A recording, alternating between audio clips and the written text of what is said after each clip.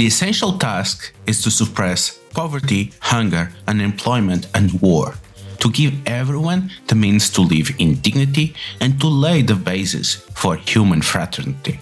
To this end, we must suppress the capitalist system as well as the bureaucracy of the worker states and communist parties who do not want to seize power. The fundamental obstacle we face is the capitalist system. We must suppress the force currently in the hands of said capitalist system. Nuclear weapons. Destroy all nuclear weapons. Destroy the whole military power of the capitalist system of Yankee, French, and British imperialism.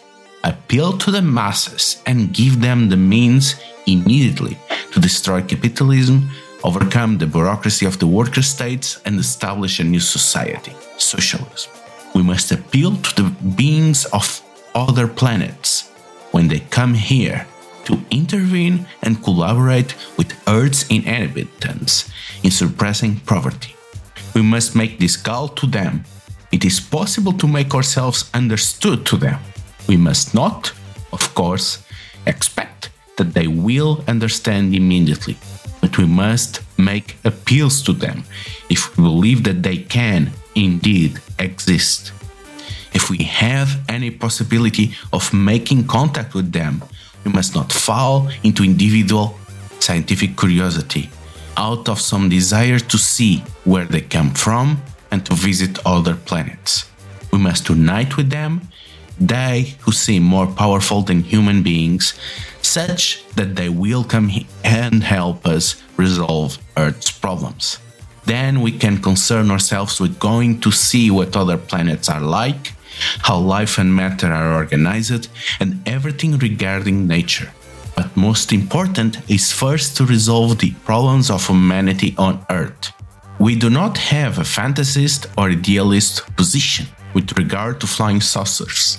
As we accept that they exist, we want to use all means at hand, including those from outside of this planet.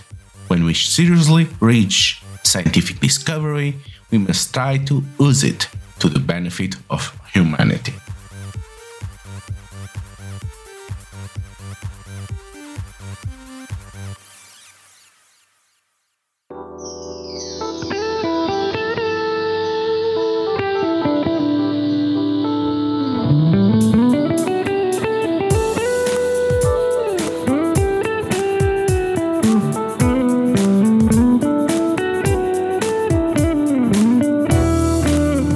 Hear the ding, and we see Berserkir and John Doe entering the grocery store. What are they doing?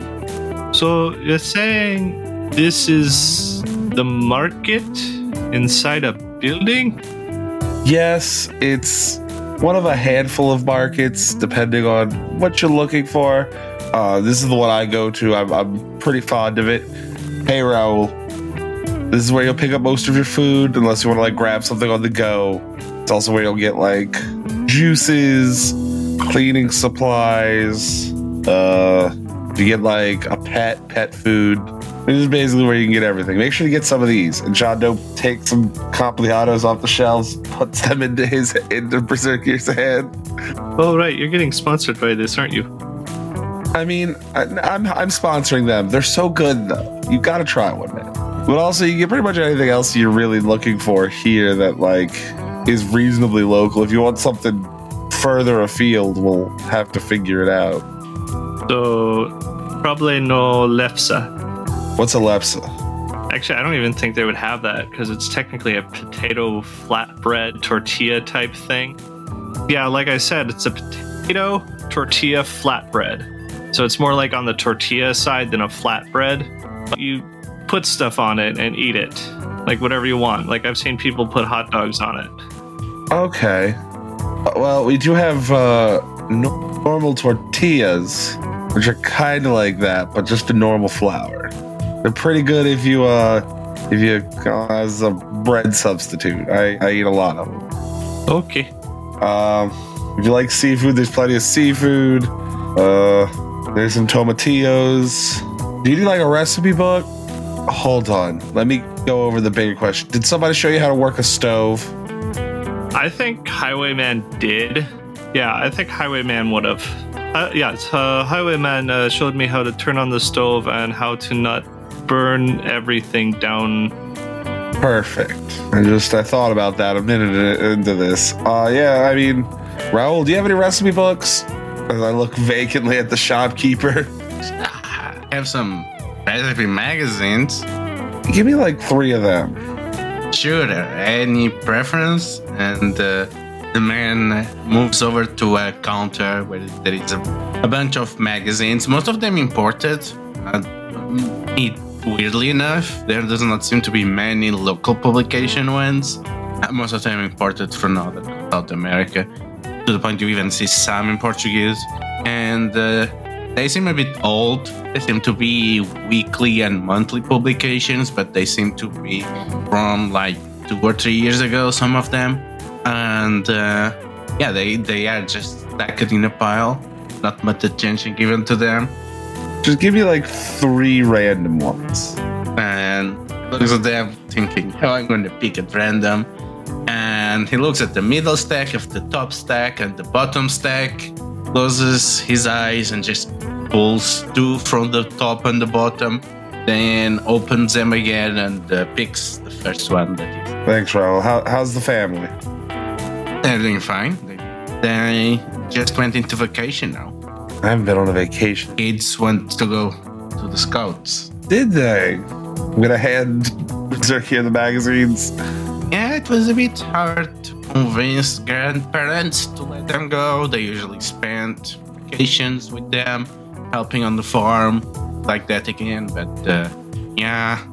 convinced them that it would be good Scouts, something different this year, meet more kids, same age. There are not many in the village. Bad for them to stay there stacked 2 months. Yeah, kids need to be with kids their own age sometimes. All right, so we got you some recipe magazines. We need to get you some other stuff. I guess we need to pick you out some food. I'll show you how to make some stuff. Not much of a cook myself, but... Yeah, it seems that between the both of you, you're not the best cook. And how good is Berserker with Spanish? Read the cookbook in Spanish. Well, we established that Berserker uses magic to translate the meaning of the language used. I don't think that'll apply to written language. That would be a bit more difficult for them because they're not actually a caster. They're more, it's complicated. I love when it is complicated. Yeah.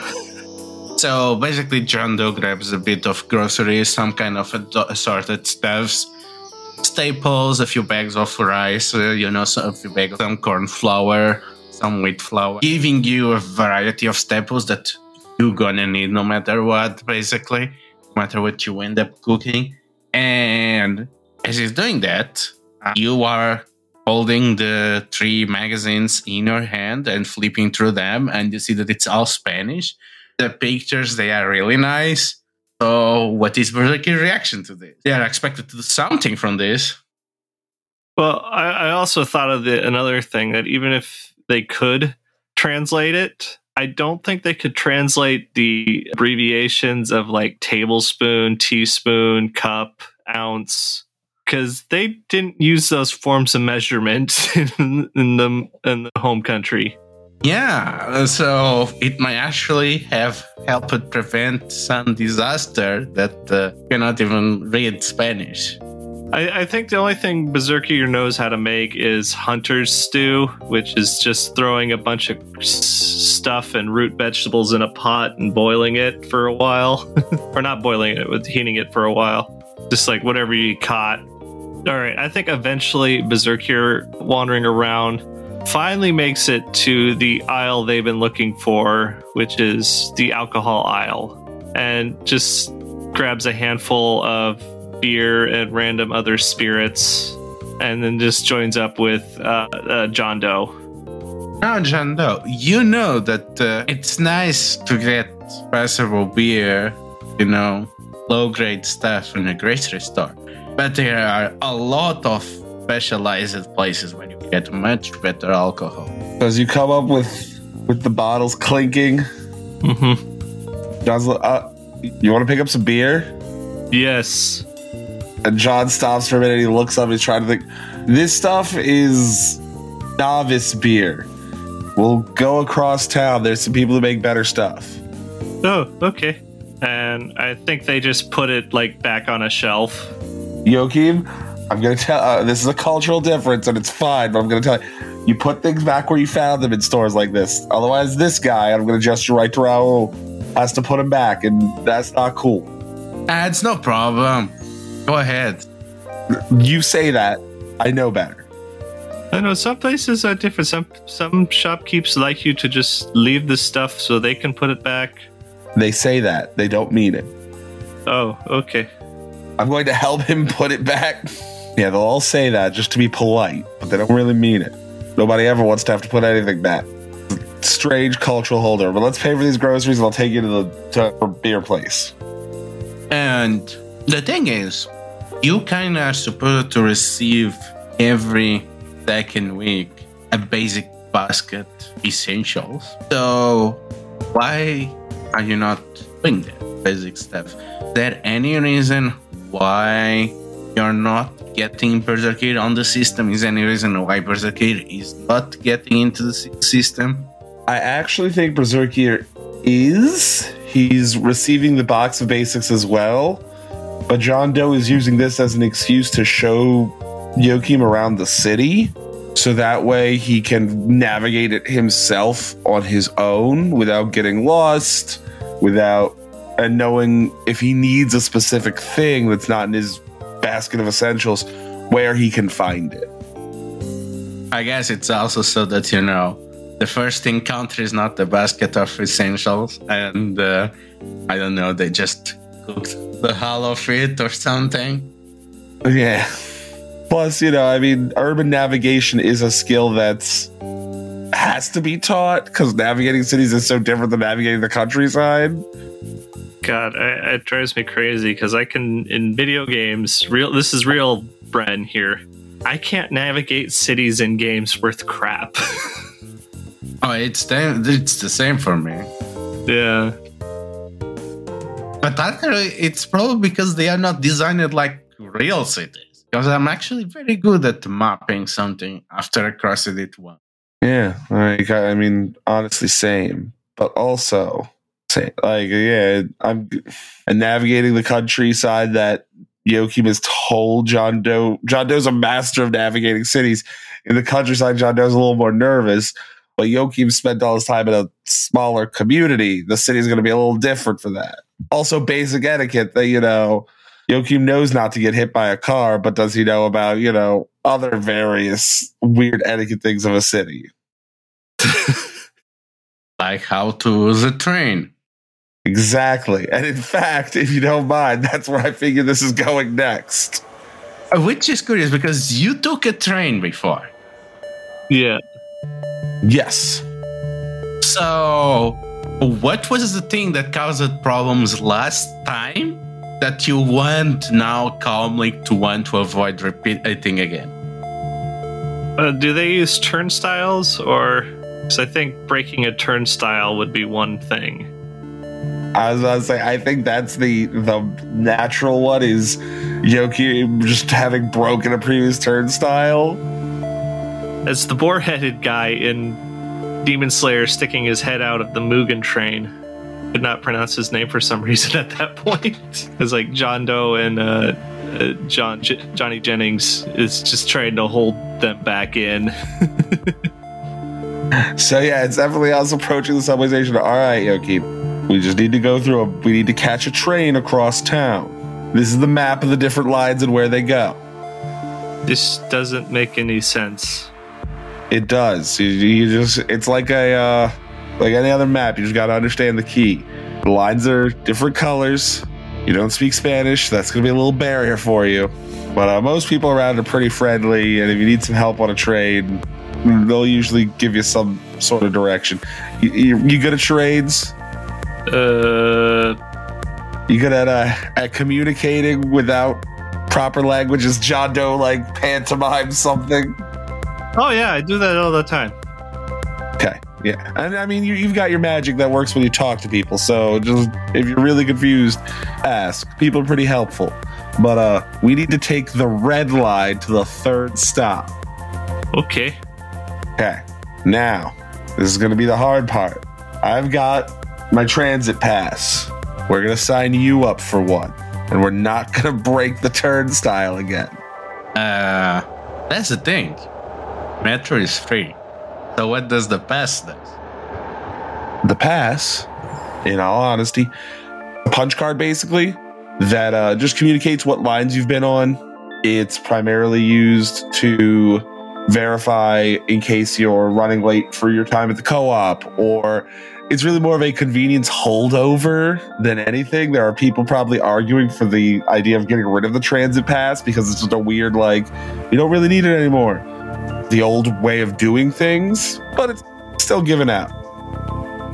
Yeah, because for the people it seems weird, but the government keeps insisting it's needed because there's only 2 functional lines, and part of how the train schedule is arranged and how things are adjusted, how things are maneuvered around hotspots, etc. All of this is computed that requires sending algedonic signals that give the feedback so that things can be adjusted through cybernetics.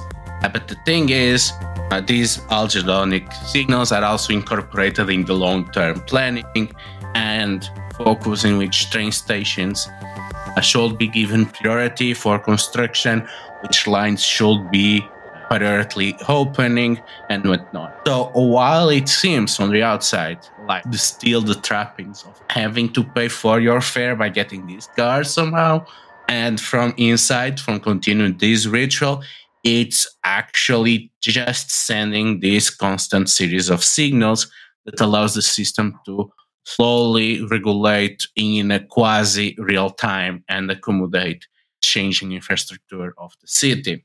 Right. I actually, I imagine if you do end up losing your transit pass, it's not a big deal. It's kind of just like, oh, we'll just grab a new one then. But it's something that, so John was like, all right, you just got to go up to that nice gentleman, get a transit pass from him. They'll just take your name down. Name and home address. Do you remember where you're staying? So it's like a good question, because they're not dumb. They're just very naive about the world. Right. No, I think they would remember where they live. Yeah, absolutely. I get the distinct impression that Yoki would absolutely oh yeah, the address is right there. Yeah, but I will say that the reason why this is being asked is because you've been sleeping on John Doe's sofa because your place is being cleaned up and getting ready. So you know the address. Right. You went with outside, but you still have not spent the day there. This is why this question makes sense. Okay. So it's not a question of course you know where you are going now back. The question is, are you familiar with the mapping of this place relatively to your new home? It's going to be what you're going to need to learn. You are on your own. Yeah, I think Johnny foresaw the need for this and wrote down my address on a piece of paper. I'm just going to take it. All right. That's cheating, but I'll allow it. That's John Doe in character. Go to the transit office, I guess. I don't know. We haven't had trains in Western Washington in a long time, and we're just finally getting them, and they're not even in my neighborhood yet. So, yeah. Yeah, what's a train? What's a train? Yeah, you probably have a bigger office on the main train station, and on the middle range ones that where 2 lines correct, or there are even bus lines that link there that also have one. But because again, there's no sale of tickets, the others one probably do not have a kiosk or. They probably have they lost and found. Yeah, that's the thing. Yeah, and again, it's probably want to be kind of overseen by a person that is on a shop nearby or inside the train station or something. Not really something dedicated. No.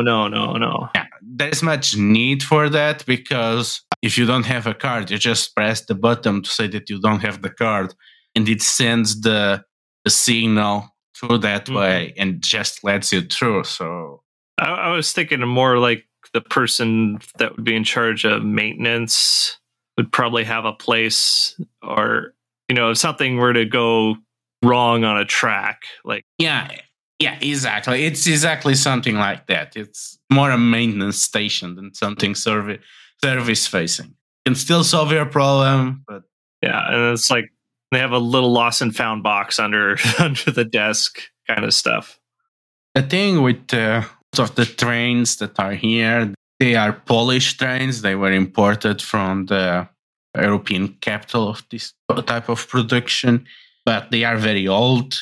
They basically being got secondhand from other South American train companies, and it's only the new lines that are testing some of the cars that have been made in Chile. So it's old, but still pretty well cared for, and this stress is part of the reason why it's so important that everything is monitored. But there's always some limitation. So what is the annoyance about the train system that is still a constant when commuting? I don't know trains. I've been on trains twice in my life. You know what it is? And it's the most basic one. It's the most basic thing, but people always complain. And both of our characters are going to play about it. The seats are uncomfortable. The carts are a weird size. The train cars are a slightly weird size because they're all a little older, a little more hand-me-down. And it's the ultimate in a series of minor annoyances that, of course, enemies of the idea are using as we should get rid of them. But because John Doe sits down in a seat that squeaks and sags a little bit, he's like, keep sitting the one across from me. I don't think this one will hold both of us. I'll have to report it when we get to the other end. Okay.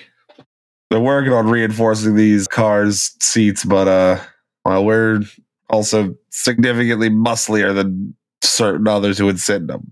Mm-hmm. You make to your destination. Where is it? It's a brewery, but it's across town. I imagine because John Doe is such a dork and his work is his life and he doesn't get out much, it was recommended to him by another member of System 4. He's never actually been there. This is his first time himself.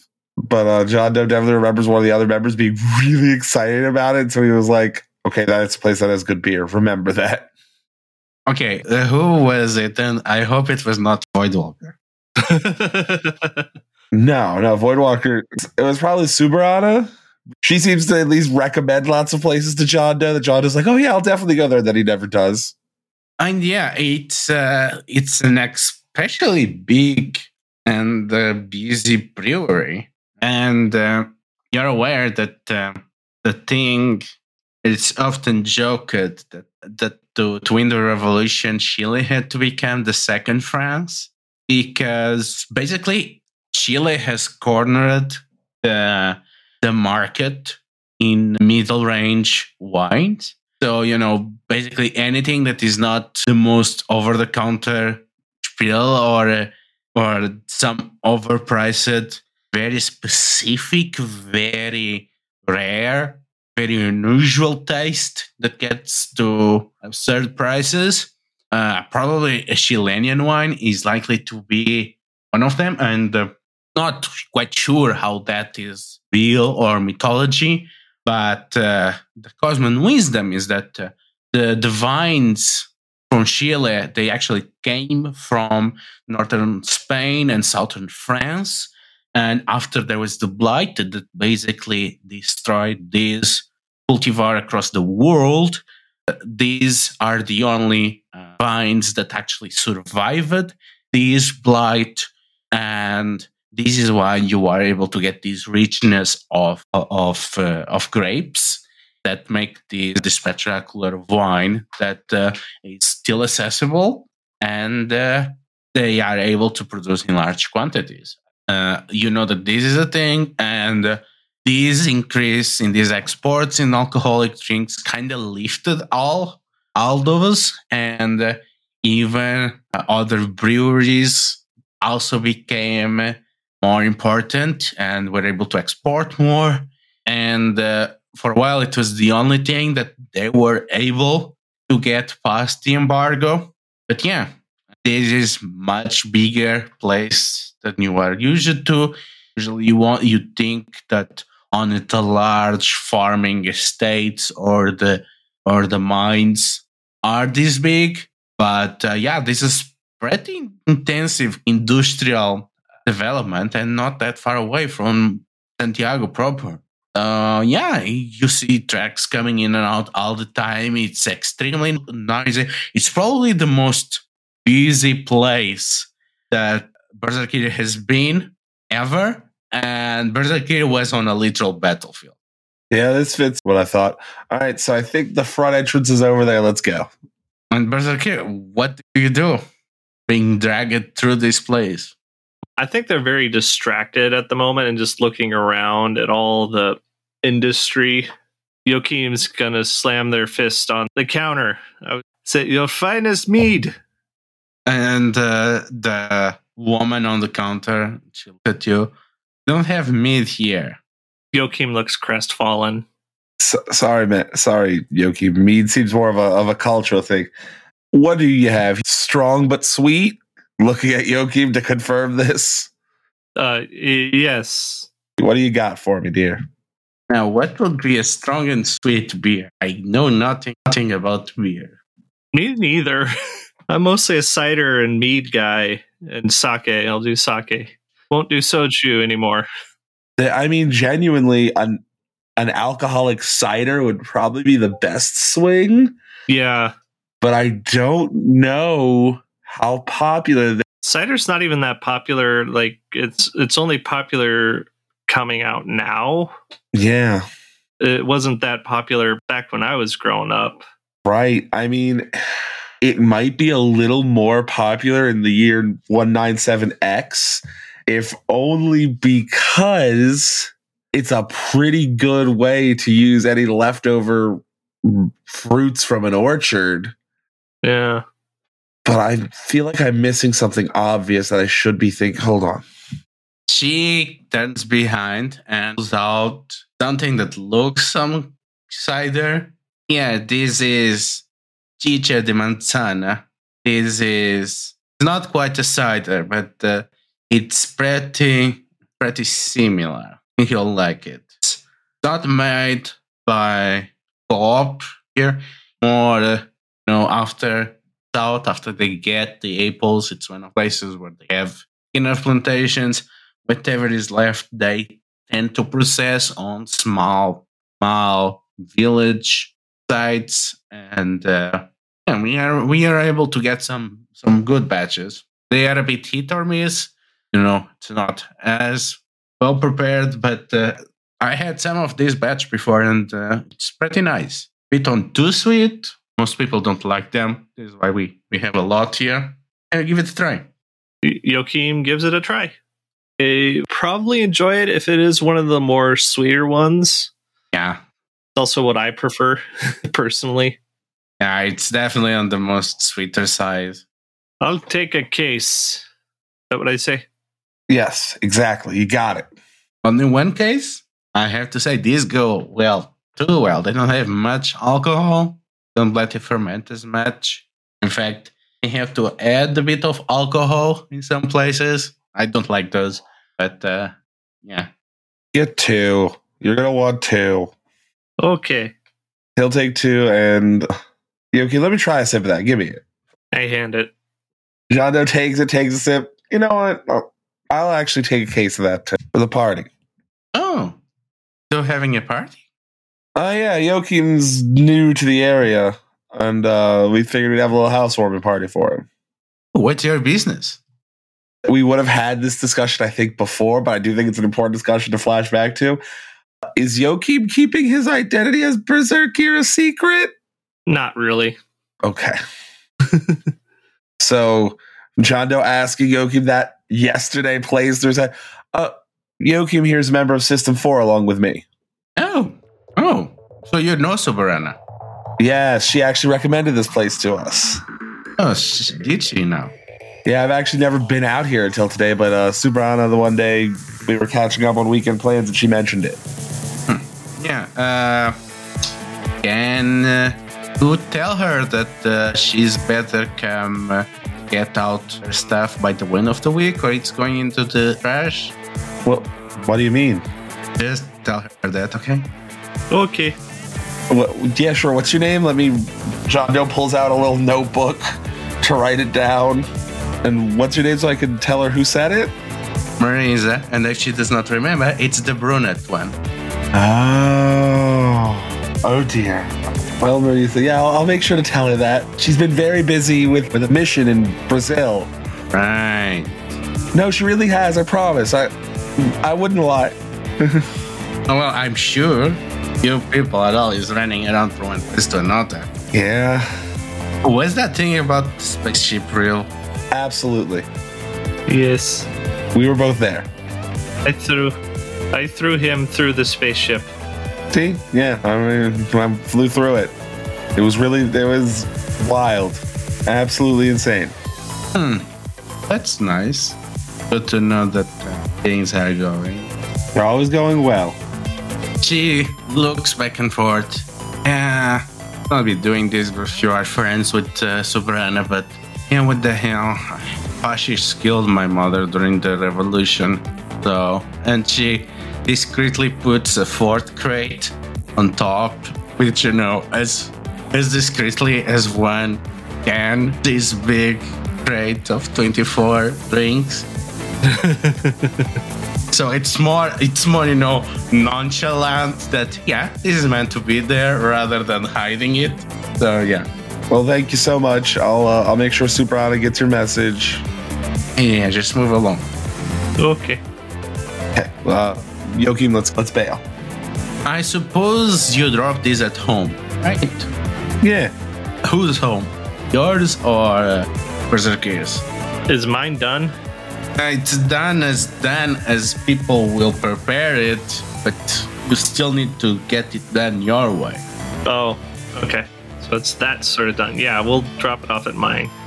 And as you're dropping off, Jando, there is a glaring thing that Berserkers place is lacking. Something that you don't believe a home can be ready without, and you're pretty sure that Berserker will either not think about getting it or not be able to on their own. What is it? It wouldn't be something obvious as most appliances, because, an oven, fridge, they would definitely include that. You know what it is? It's something that Berserker would consider essential because he's been sleeping on one for the past couple of days. But it's something that he might have a little trouble getting, partially just due to not knowing exactly how big to grab one, where to grab one at. The place doesn't have a good couch for people to sit at. And John Doe looks around as we're putting as the cases of beer go in the fridge. Just, all right, Joachim, we got one more stop to make. Oh, okay. We gotta go hit the furniture co-op. Okay. Hold on. All right, Joachim, you gotta be good at measuring stuff, right? I kind of do that whole foot to foot, heel to toe measurement of the kind of style. Perfect. That'll do. All right, we'll measure the length and width of this room, and then let's go. We'll catch a bus this time, which works almost identically to the train. In fact, your transit pass works for both. Okay, good. That's the thing. You're bringing the sofa home by bus? The other true secret of it is once again, this is just so that Joachim gets familiar with the bus. We could just haul it back realistically. We've both got super strength. Yeah, you're both gonna fly. I can't fly, but I can jump good. So, yeah, so can I. So, this is just that episode of Sangoku and Piccolo learning to drive. Exactly. That is the vibe I wanted. Yes, I loved that episode so much. I want to see people on the bus just pointing at them and talking amongst themselves as John Doe's running over, just all right, so this is where you're at. That food cart has really good food. eating a Compleado as he's saying all of this because John Doe's always hungry. All right, Yoki, we went over the bus, the train. You remember where System 4? Oh, I guess I should stop by System 4 at some point and let Subarana know. Isn't she in Brazil? I don't know if she's still there, but I should leave her a note or something. Well, there's a... God, would Joachim know what a payphone is? Maybe not, but I don't know if they would have... They might just have phone boxes. Is not Highwayman using one at some point last arc? Yes, there was a phone box he used. Yeah. I imagine that almost like works on just a very there's, you know what? We're right in front of the food co-op. Let me make that phone call real quick. See if she's in. And then we'll grab some furniture. Okay. John just steps in, dials the number, one of 4 phone numbers he knows. It's more than I know off the top of my head. Switchblade comb out, nervously combing his hair as he's trying to call the offices. Yeah, and it is someone that you have not heard in a while. It is Lens Flare. Hey! Lens Flare, how you doing, buddy? Oh, it's fine. I just got here. It was just a long flight from the upper Volva. How things been in the meantime? There's nobody here. Nobody's there? Yeah, I just got here. I still have my baggage. I just passed it to give something, and nobody here. Yeah. Void Walker left a note that was bored. She left a note, so her and Subarana must have come back. No, Subarana weird. We're station. If she's coming back, she still has not come here, I think. Really? Yeah. Voidwalker left a note that she's bored? Yeah. Did she say where she'd be? She says something about going to feed bread to the ducks. Somebody wanted me to give Subarana a call. That's a little strange. All right. Does she say what park, or does she just say feeding the ducks? I don't think she's actually went to feed the ducks. I don't think so either, but... I think she was just calling me old when I asked her. Does she call you a dork too? No. Oh. She doesn't call me that either, but she calls Highwayman that. Because she knows that if she calls me a dork, she's kicked out of game night. You guys have a game night? Oh, we're not supposed to tell you. What? Oh. What are you guys playing? We are continuing the campaign of Mercenary Spies and Private Eyes. You guys have been playing at MSPE without me? Yeah. Lens Flare.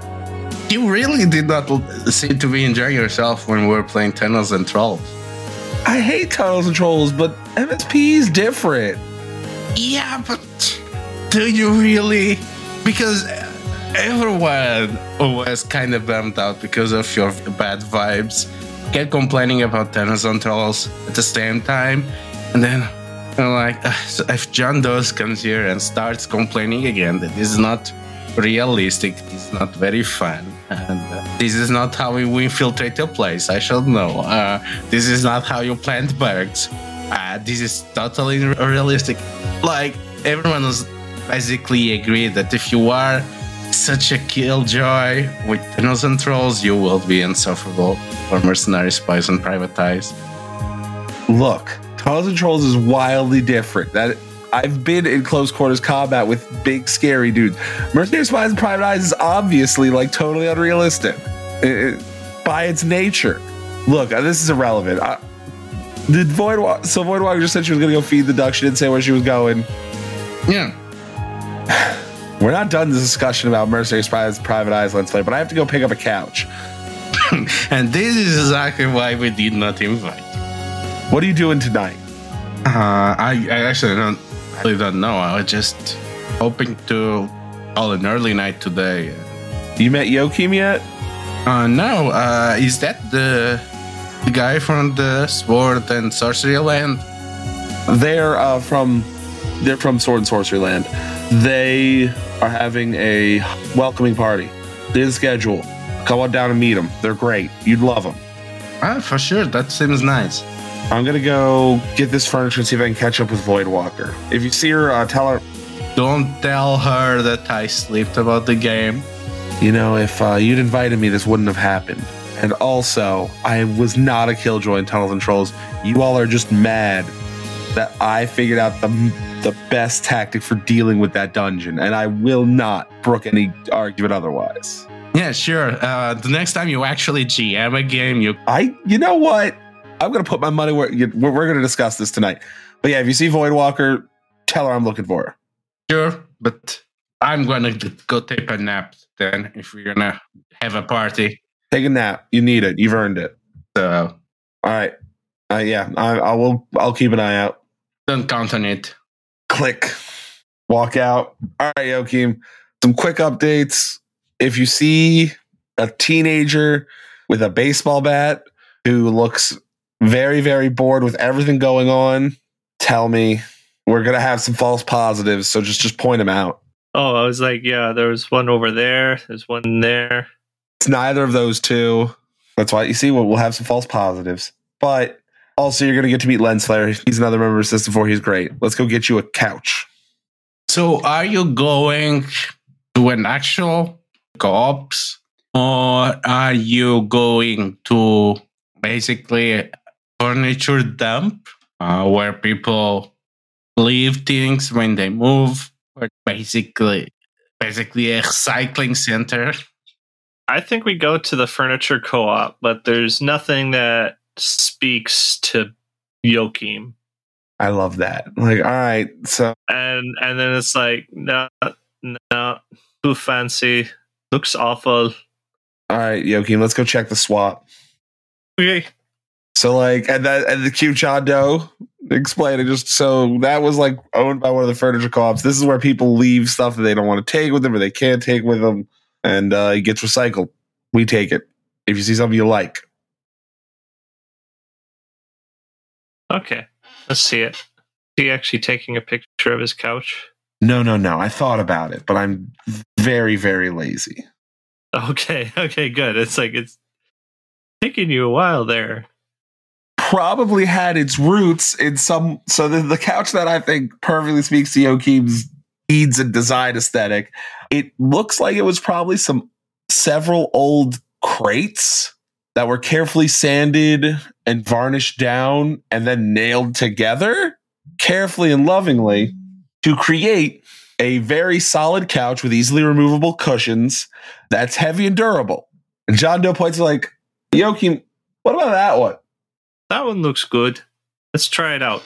We sit on the couch. After we sit in it, John Doe looks, Joachim, this is a pretty comfy couch. This is very comfy. I might take this one and let you have the other one. I'm kidding. You can have this one. Okay. All right. Let's, Hey! What? They're just taking the first couch that you check. And the guy tending to the showroom points out, come on, that old-fashioned thing. It's comfortable. You should be thinking about the future. And he points around, and the thing is, most of the real good stuff is basically prepared in advance. The thing is, because there is not a lot of importations going on for this kind of stuff, there is a whole trend to basically put their own spin on the 70s furniture, and that is basically what is everywhere. This is basically the most conventional air codes of the sofas in the showroom. And his guy just, wait, this tall person just come here and go to the most boring couch in which they can fit? Come on. That'll be what they want. They don't know what they want. Look at him. This person needs a durable couch. They need something that can hold them, and they need something that can hold people like me and other burly folk. Also something that if they flop into isn't going to collapse. I had that couch and I'm pointing at one, and I've been through two of them. Two. My friend here, they don't need that problem. Right, Joachim? All right. Right. This is the couch we need. I like that one, though. It looks fantastic. Is that going on? The man looks defeated. Come on, don't you have... You really need... Look, how about I show you some catalogs? You see if there is any that you like, and I get for you 2 weeks, no more. You know what? I'll split the difference with you. I need a new dining room set. Give me a catalog. Mark your favorite dining room sets. Perfect. And he just brings a big folder and drops it on you before disappearing. All right, Joachim, let's roll. Then there's a whole scene of us just leaping through the city carrying a huge couch. As we're leaping, there's also a very different, all right, so this is how you navigate by jumping places. I don't like doing it because it freaks some people out. But, theoretically, if you need to get here, it's 3 jumps. Okay. Try not to land on anything that looks too flimsy. Nods. Joachim, after we drop this couch off, there's one more step we have to make. I hate doing it. Oh. Well, you've got a phone at your place, don't you? Is it that thing that keeps that bell noises or random? So it's probably Professor trying to reach you. Straighten some stuff out with phone etiquette. So, what is the fun thing that you do? Because you have been carrying Berserkir across town, get drinks, to get a couch, prepare for the party. But, as the energy gets lower, what is the fun thing that you like to do? Work them up? Something that you're pretty sure they could not do back in the north? Oh, that's easy. John Doe, in his years of travel across the U.S., and I'm sure hauling them secretly all the way down to Chile, involved several vehicles dying on his way here that he had to trade and do superhero work for mercenary, basically, but only for good mercenary, to trade for new cars to get. John Doe has an impressive record collection. Oh, nice. John Doe very calmly just, Joachim, I got these out of the house. Let me show you my favorite part of now. John Doe sets up his record player, grabs an album he thinks Joachim would like. It's got to be Led Zeppelin. I'm sorry. It's at some point, Immigrant Song's got to play. Came out in 1970. There we go. I know we can't. I know there's no way we can get the rights to the Immigrant Song, and we get DMCA to the probably, but still, I think we fade out on the Immigrant Song. As I drop the needle, just I think you'll really like this.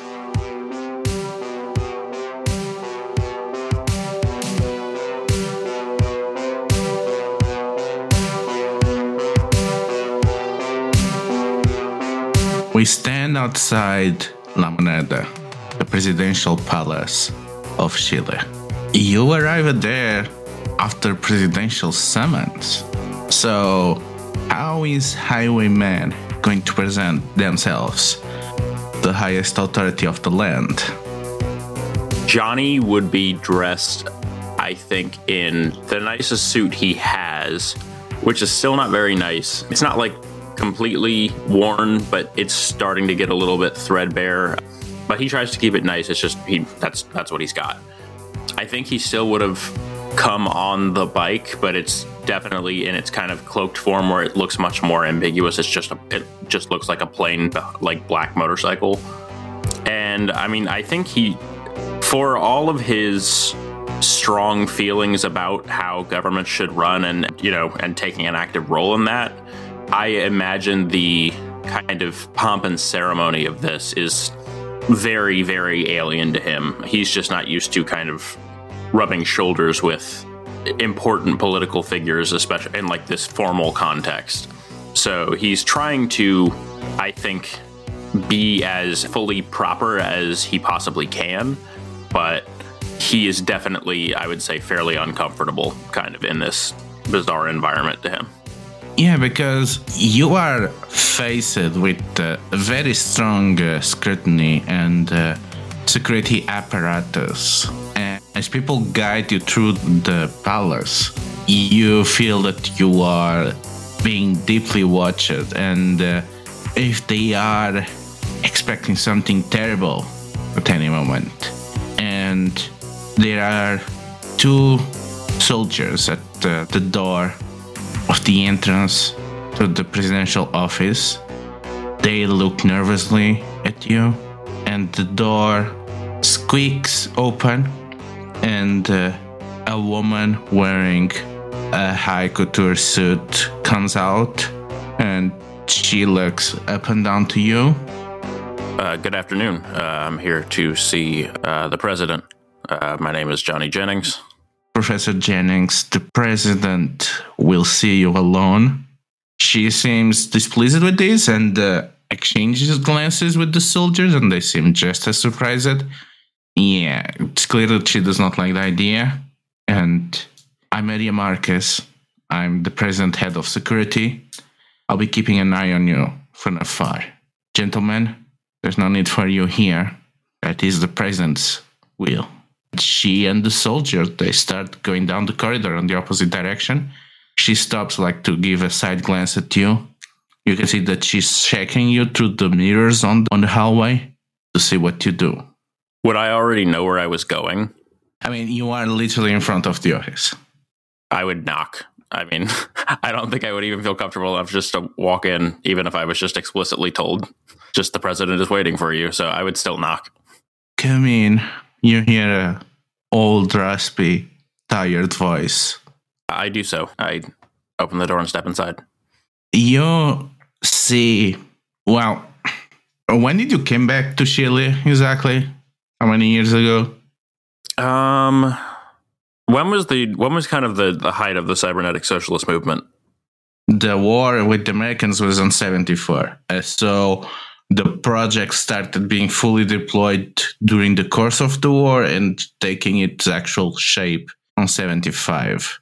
I probably came here in 71. There was some time where he kind of bounced around after the Moon War was a thing. So you were here when the Popular Front was elected? Yes. You literally have followed the entire process? I wasn't actively involved in all of it, but I was absolutely just every single step of the way. I paid attention to everything. So I think that it is literally impossible for you not to know is that, especially with the apparatus on the way and what you see through the revolution, is that if there is a scene that you called attribute to a land, is that the comrade president loved the trappings of the office. He had great pride on the symbols of the office, on acting on the representative as the Chilean people, and basically all the trappings that are a manifest representation of the trust that the people have in there. And over 2 terms, seeing the coverage from this room, it always remarked you how it was a bit on the extravagant side. But ever since the poet was elected to succeed on the place of the socialists, things have changed, and you see that it's pretty homely. It looks more like an office, like you would have on your own home if you had a space dedicated to that. In fact, did you leave any room dedicated to an office space on your home, or you keep your work at the university? No, Johnny has a small office at his home. It's definitely small being the operative word. Therefore, for mostly very utilitarian reasons, if he has stuff he needs to take home, he can bring it there and, work on it, but then he will take it back to the university. He definitely prefers to work at the university, but he has one there. So yeah, this would be, I think the office space would certainly be something he's looking at right now. You look around and indeed it looks more like a comfortable home office. There are a bit more tables and chairs, as you expect some meetings to happen here. There is a big, child-size plush lion, and there are a lot of photos next to the fireplace, and the only bit of extravagancy allowed in this room is a Nobel Prize.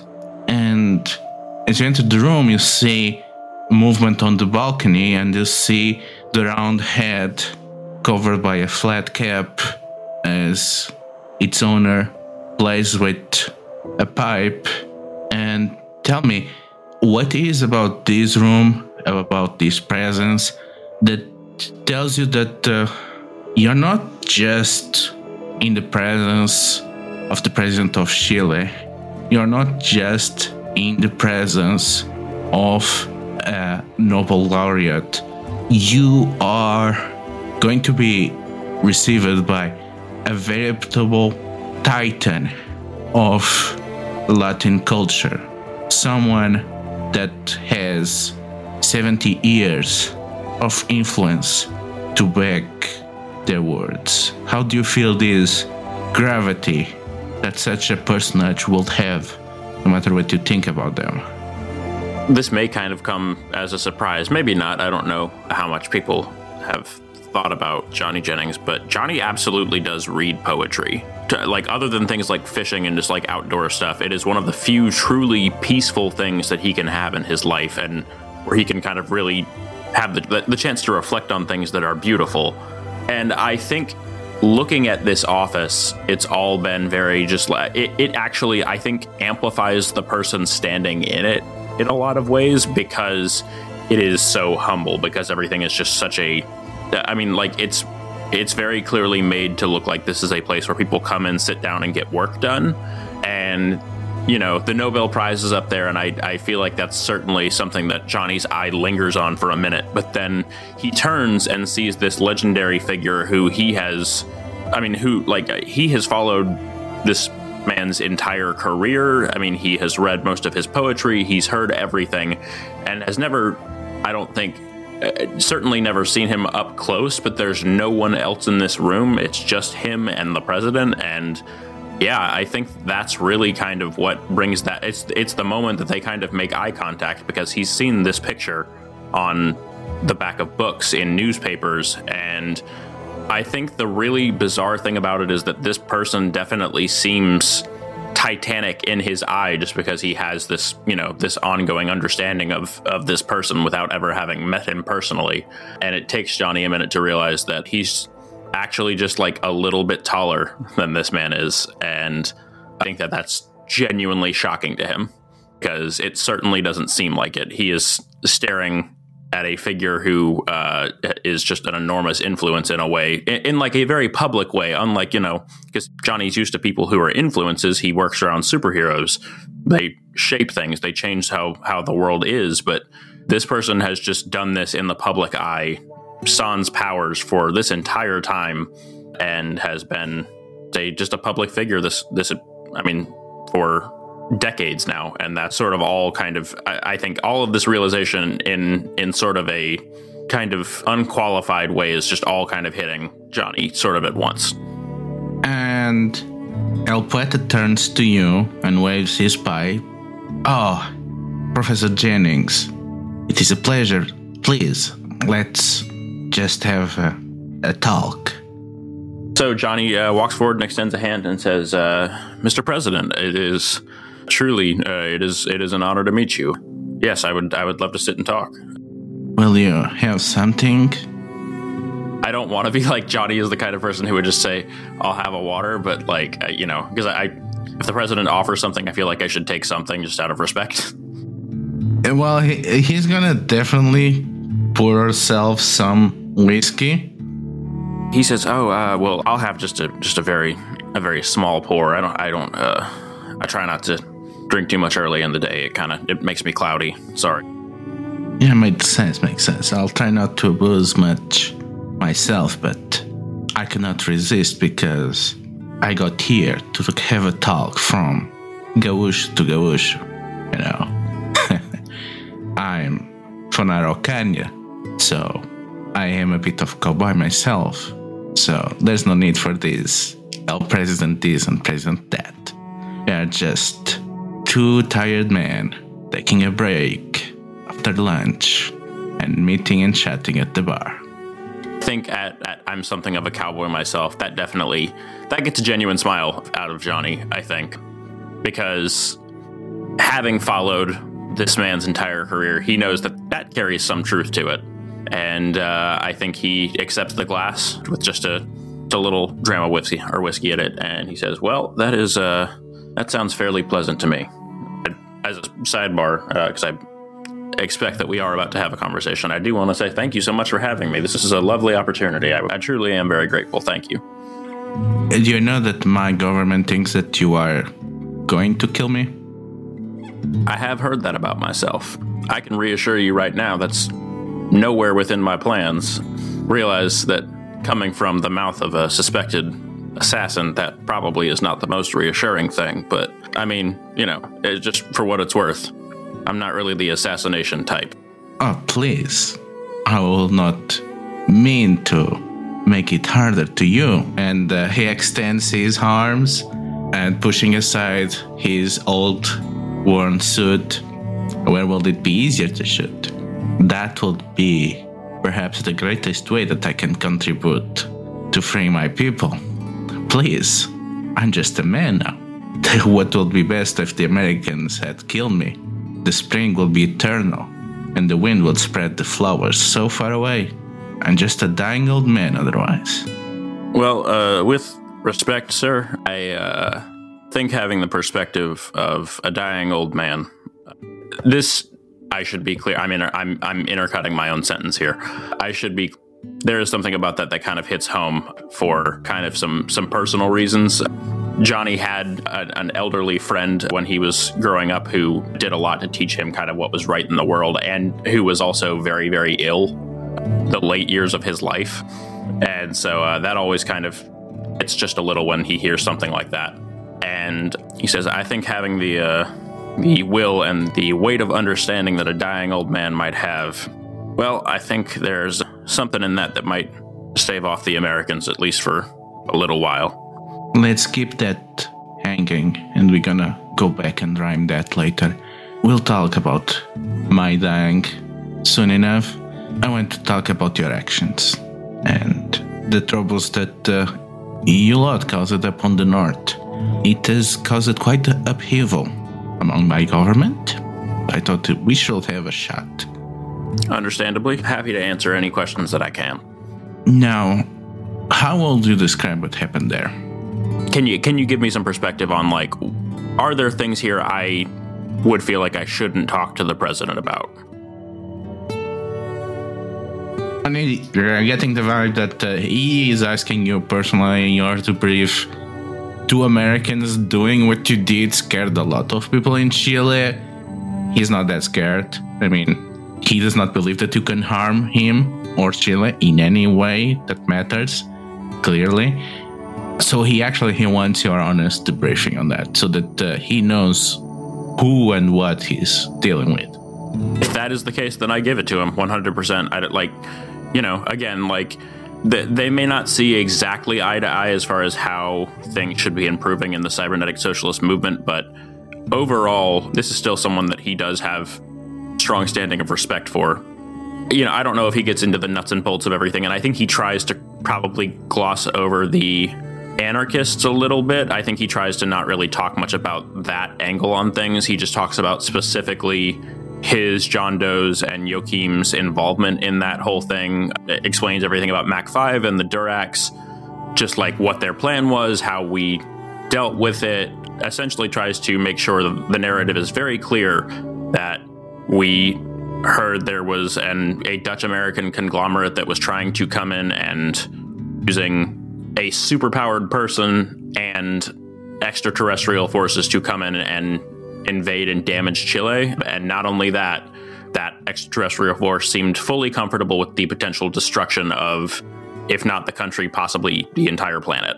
That we just wanted to make sure that, this country was intact and that it got to keep running. I think he also wants to make very clear, as he kind of recounts the entire thing, that we are Americans, absolutely. That's, that just is what it is. We were definitely born in America. However, we are not really particularly allegiant to that place. So we still care about this place because it is where we are and it is the place that has welcomed us in. So I think he tries to make that at least kind of obvious in the ways he speaks openly, I guess. My government has been aware of the problems with Oliko even before it was our government. The Communist Party was taking a special interest of how the land reform was occurring, of companies like Oliko, just the tip of iceberg of a process that is ongoing. Now, the question is that it was necessary to fight Americans. That is self-evident. The question is, this is a battle that has been going for over 10 years now. Are you that displeased with the way that we are doing things? Frankly, Mr. President, no, I'm not. As you may know, we may not see eye to eye on certain specific things, but honestly, I'm not particularly displeased with how your government is handling anything. I hope that you can understand that we saw this as an emergent situation. As I've explained to you about this extraterrestrial force, they were prepared to take immediate action that could have resulted in massive destruction of land, the loss of many, many lives, and potentially a planet-ending threat. That was the sort of thing that we felt it important to intervene with. I do apologize for going that route without necessarily clearing everything fully comfortable manner as far as interfacing with the government, but we do hope that you understand that we only had this world and this country's best interests at heart. No, you're dancing around the issue. I have no problem with what you did. My question is exactly about those disagreements you think that we have. I am trying to stop another war here, and I'm not the only one that does that. You worry why over the last 2 years, on my first term, I have not finished this project. Well, I ask you why Allende did not do it in 8. And supposedly, you agree much more with the policies of our friend Salvador. After all, you are a cybernetist. My question to you, knowing how the Americans are, how the risk to a war is quite serious, how this intervention and the actions of the anarchists and other indigenous fighters could be used as a provocation to a war, you understand? The Americans, they would have no qualms about a second invasion of Chile, even after the defeat of 1974. The embargo could escalate in dimension in response to what happened. Those are things that I have been trying to avoid, and honestly, that Salvador has been trying to avoid. This is where our disagreement matters, because if things like that are going to happen, Chile may have a greater problems in the future. Just gonna probably throw this out there. This might be a part to cut. Ludo, can you sort of help remind me, what is the core component of the disagreement between these two ideologies? El Puerta? Let's say a more traditional communism. It's not as open as compromise. It's going to be more like what Trotskyists would call a bureaucratic worker state. That is more the thing that he has in mind. He does not trust the cybernetic itself. In practical terms, they are very similar. They want the same things for the people. It's the question that Allende wants to be on the computer and El Puerta does not want to be on the computer. El Puerta likes human hands on these things. He wants fallible, passionate human brains. And what he's afraid is the increased cybernetic organization is going to do that, which is kind of an unfounded fear, but it has changed how his administration does things and why the bureaucracy has kind of exploded instead of letting just the perfect functional system that Allende did run stuff. Okay, so even to an extent, it would be accurate to say that the way that this office is decorated is somewhat representative of his perspective. Yeah, definitely. And the main problem, talking about the difference between cybernetic planning and conventional planning, is that it's not creative enough.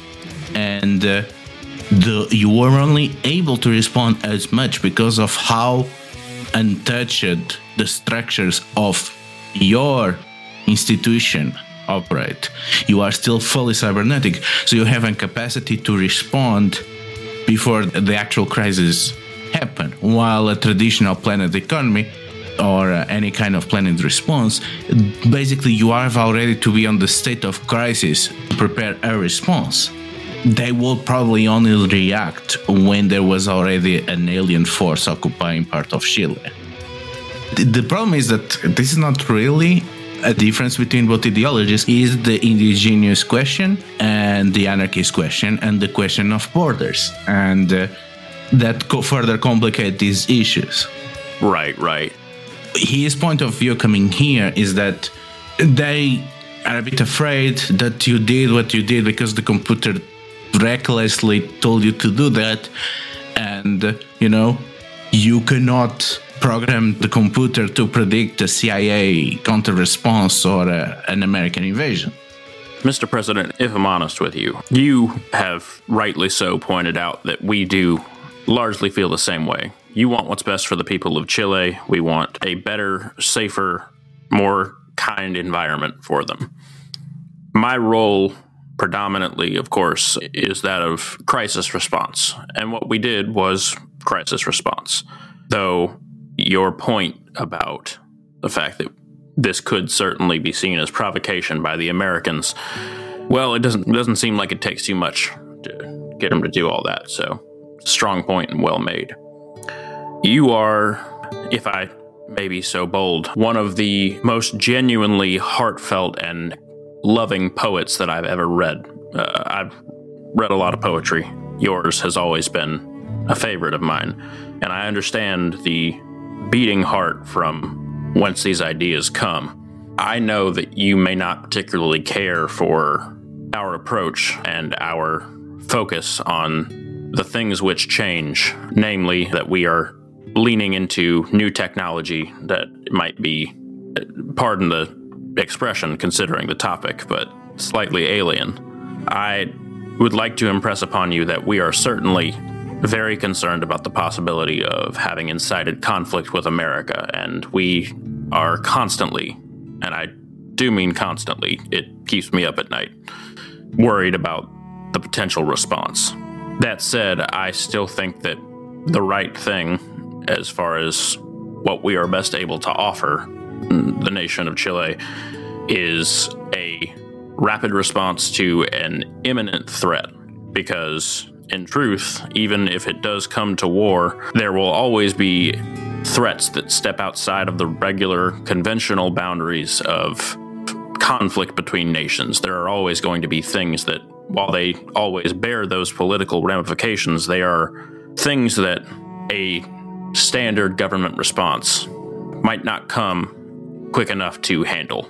That is what we attempt to offer, I suppose, so to speak. And as I mentioned before, it is always our priority to prevent loss of life and well-being for just ordinary people. And I think, at least on that part particularly, you, of all people, would certainly understand, just at the very least, that. He seems to be very pensive and a bit sour, and he turns away, takes his cap, and scratches his bald head. As he turns away, that's probably the moment where Johnny has just maybe had the tiniest little sips of whiskey. The fact that he basically just kind of told the president, it's like, I think a lot of you, but I still think I'm right. That's the nerves. That's when the nerves have hit. So he kind of powered through the entire thing. But then as soon as the president turns away, he kind of just, the rest of the whiskey that's in the glass, he just slugs it and then very quietly tries to put it back. Just wherever he was holding his hand before, he tries to put it exactly there again and just try not to make a thing of it. When we are talking about the elections of 79, the deal that I made with my friend Salvador was that he would make sure that he is part of the Frente Popular would support me and not try to divide it by presenting another candidate. Is that no matter what, this cybernetic experiment will be allowed to continue without sabotage or interference. It's its own unique creature to the world, and we must see that it fails or succeeds on its own terms. And, well, I think I don't need to describe to you the many successes that it has brought Chile, and the social justice that, honestly, it is rivaled with anyone else in the world. I have my own apprehensions about that. And, well, let me tell you something. Perhaps you might finally understand where I'm coming from. You remember the counter coup that followed on 72 and 73. And we almost lost everything there. And we only succeeded because we were able to go into the countryside, and the peasants that were occupying land, we were able to support them and organize them into peasant militias. And we were able to both turn around on the fascists and expel them from the country, and eventually to form the backline of the voluntary forces that defended Chile in 74. Now, these efforts, they are extremely significant, and to me, they were where we won our freedom, and the people of Chile gained control over their destiny. This, why? Because the people knew that we were supporting them. Now, our friend Salvador, he was pretty shy about fighting the Supremo. He did not want to go against the court. He did not want to be seen as acting illegally, to put his newly elected position and compromise the whole Frente Popular. He did not use force to expel the peasants, but at the same time he did not organize them. He not went against the law, but we did. The Communist Party, we went into the countryside and we worked everywhere and we organized the peasants. And when the time came, we lobbied and pressured Allende to go against the law. And this almost failed because as soon as the peasants started to self-organize, the church stepped in and started to co-opting them, to organize them to defend their interests. Liberals started doing the same. They were starting to form institutions that tried to agglomerate the potential of the peasant that cried for land reform, to cry to land back. They started co-opting that. And when the time came, they would for sure stand idle as the coup happened. Our work prevented that. Now, we stand here today at the turning page of another great era, because I'm a dying man. The Chile does not belong to me. The Chile that me and you and Salvador dream about will not live to see it. It will be that child, like the song, the child and the computer that still have not been born. Those will get to see this. And we stand at the point where that might not happen. Because I agree with the demands of the anarchists. I understand that the borders are ridiculous colonial inheritance. I understand that Olico should have been purged from the face of the earth in 74. I understand that every single peasant should have control over the land, over the water, over the means of their life, over their land that has been there forever. I understand that. I support them. I grew up around the Mapuche. I saw what we have done to them. I saw the misery that we brought to these lands. And I understand that we have to make up for that every single step of the way. And we have not done enough. And for sure, it's not going to be a computer that is going to do that. But at the same time, as we need to organize them, we need to understand that such as the peasant movement almost was stolen from us and turned against us and denied us this Chile that we love. The same could happen with them. This is what I fear. This is where I come from. Do you understand me now? I do. And I think you are a man who has lived for many years now. And I think it is almost certainly something you're familiar with when you are in the midst of a conversation that you know right then and there you're going to be thinking about it for some time. You've given me quite a lot to think about, and for that I am grateful. I can't address the fullness of your concerns because they are the concerns that weigh on the head of a nation, something that, despite all of my bizarre experience with threats, both natural and supernatural, I am not at all familiar with. I will say this. I am a fairly simple person despite sort of the unusual circumstances in which I find myself.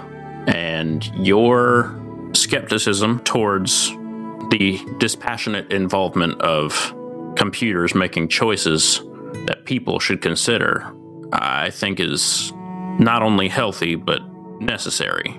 I think there needs to be eyes on that process. But I truly and genuinely believe that as we continue to refine our understanding of these machines and how they can benefit us, I think that the more we are able to focus on our work in this area, the higher the likelihood that we are able to build the dream that you've outlined, in which people are able to control the food in their bellies and the roofs over their heads, the water that they drink. I believe that, and I think that the quicker we are able to better understand this technology and how it can help us, the quicker we can make it a resource that regular people are able to use to make sure that they have agency over those things. Computers won't do it. You're right. Fully agree. But I think that people who are given the knowledge, that training, that those resources, they're the ones that are going to bring that brighter future. And though I can't promise that future will be without future turmoil, I will be carrying this conversation with me as I go forward into some of the decisions that might cause problems for both us and for the nation of Chile. I apologize if that doesn't fully address your question, but as I said, I think I'm going to have to sit with it for some time. It's fine. It's not an easy subject. I just wanted to be sure that we understood each other. And for that, genuinely, I am very grateful. As I said when I walked in, I'm pleased for the opportunity to come have this conversation with you.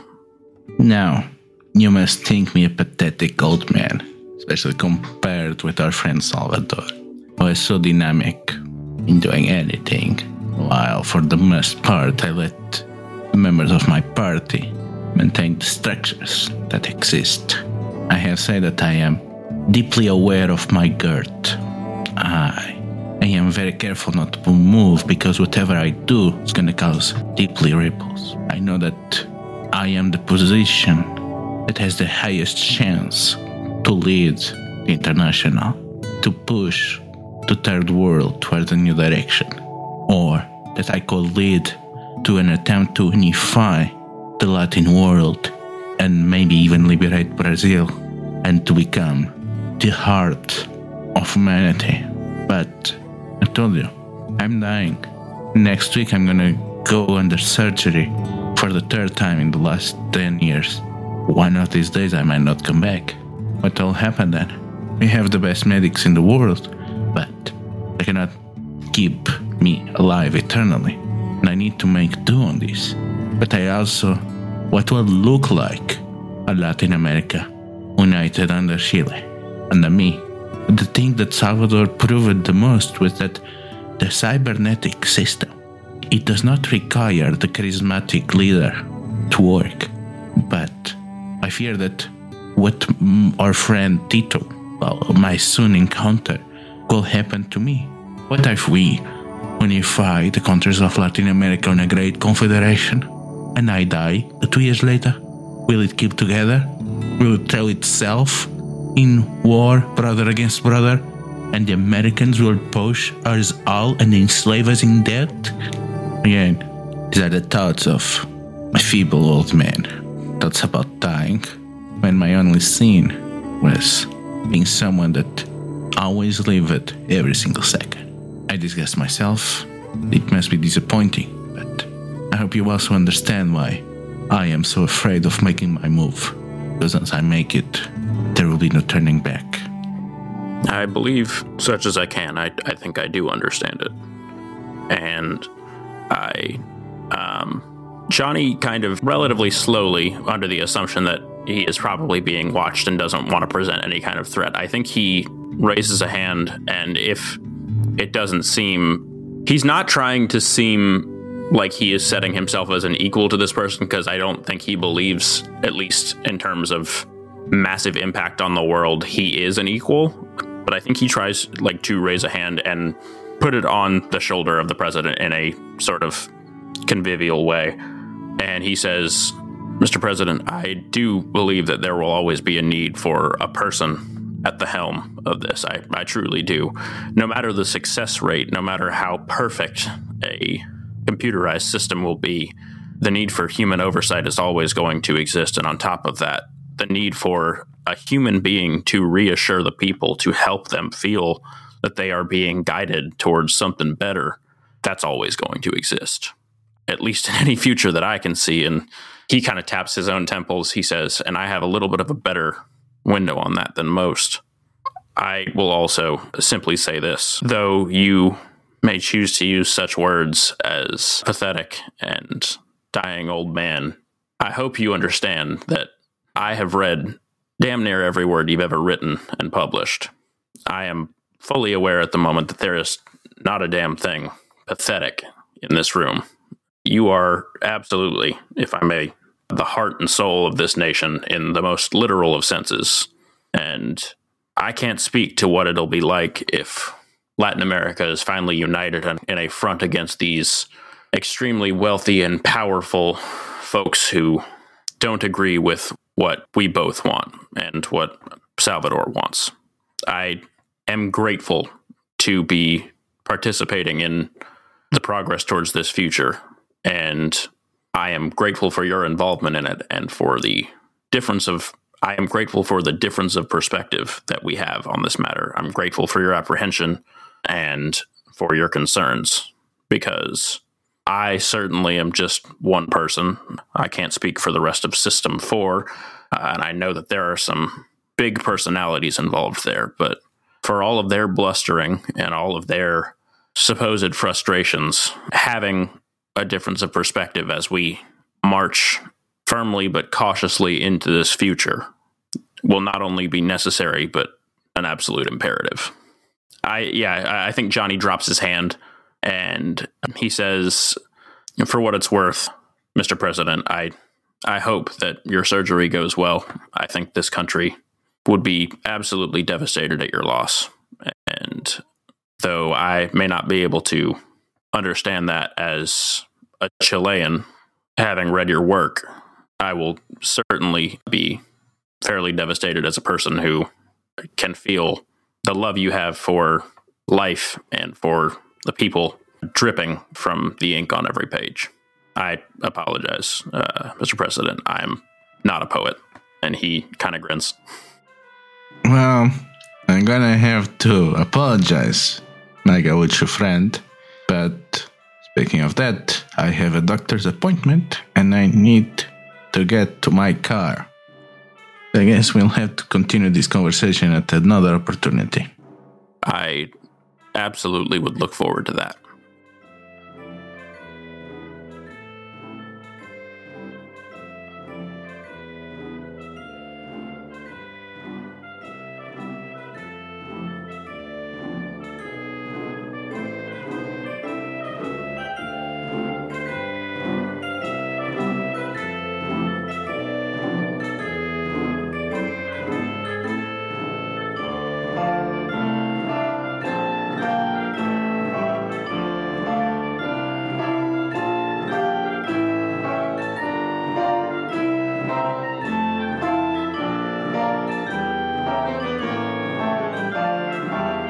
Crimson Gold Agonies is an associate of Court Games and D20 Radio. Joaquin Jarv, aka Berserkir, is played by Brent Thorson. They can be found at Copper Credit almost everywhere. Check out their other podcasts, Splinters of Jade and L5R Thriller Actual Play. They are available for editing work. Message them for rates. Johnny Jennings, aka The Highwayman, is played by Sam Sedlacher. They can be found at SGCA on Instagram and Young Space Dad on Twitter. They are largely imperceptible. John Doe is played by Bradley Handler. You can follow him at Judge the Barbarian on Twitter or as co-writer on Split Roll, where he screams his opinions at you. Ludo handles the rest. You can find them at The Lethal and more of her stuff as Agonizing Crimson at Itch.io or co-writing Split Roll. Citadel Comics RPG is the property of Greater Than Games and designed in collaboration with Critical Hits. Crimson Gold Agonist is possible through the support of listeners like you. You can support us on Patreon, or even better, you can review us on iTunes, and you can spread the word, because there is no better way to get into a podcast because a friend told us about it.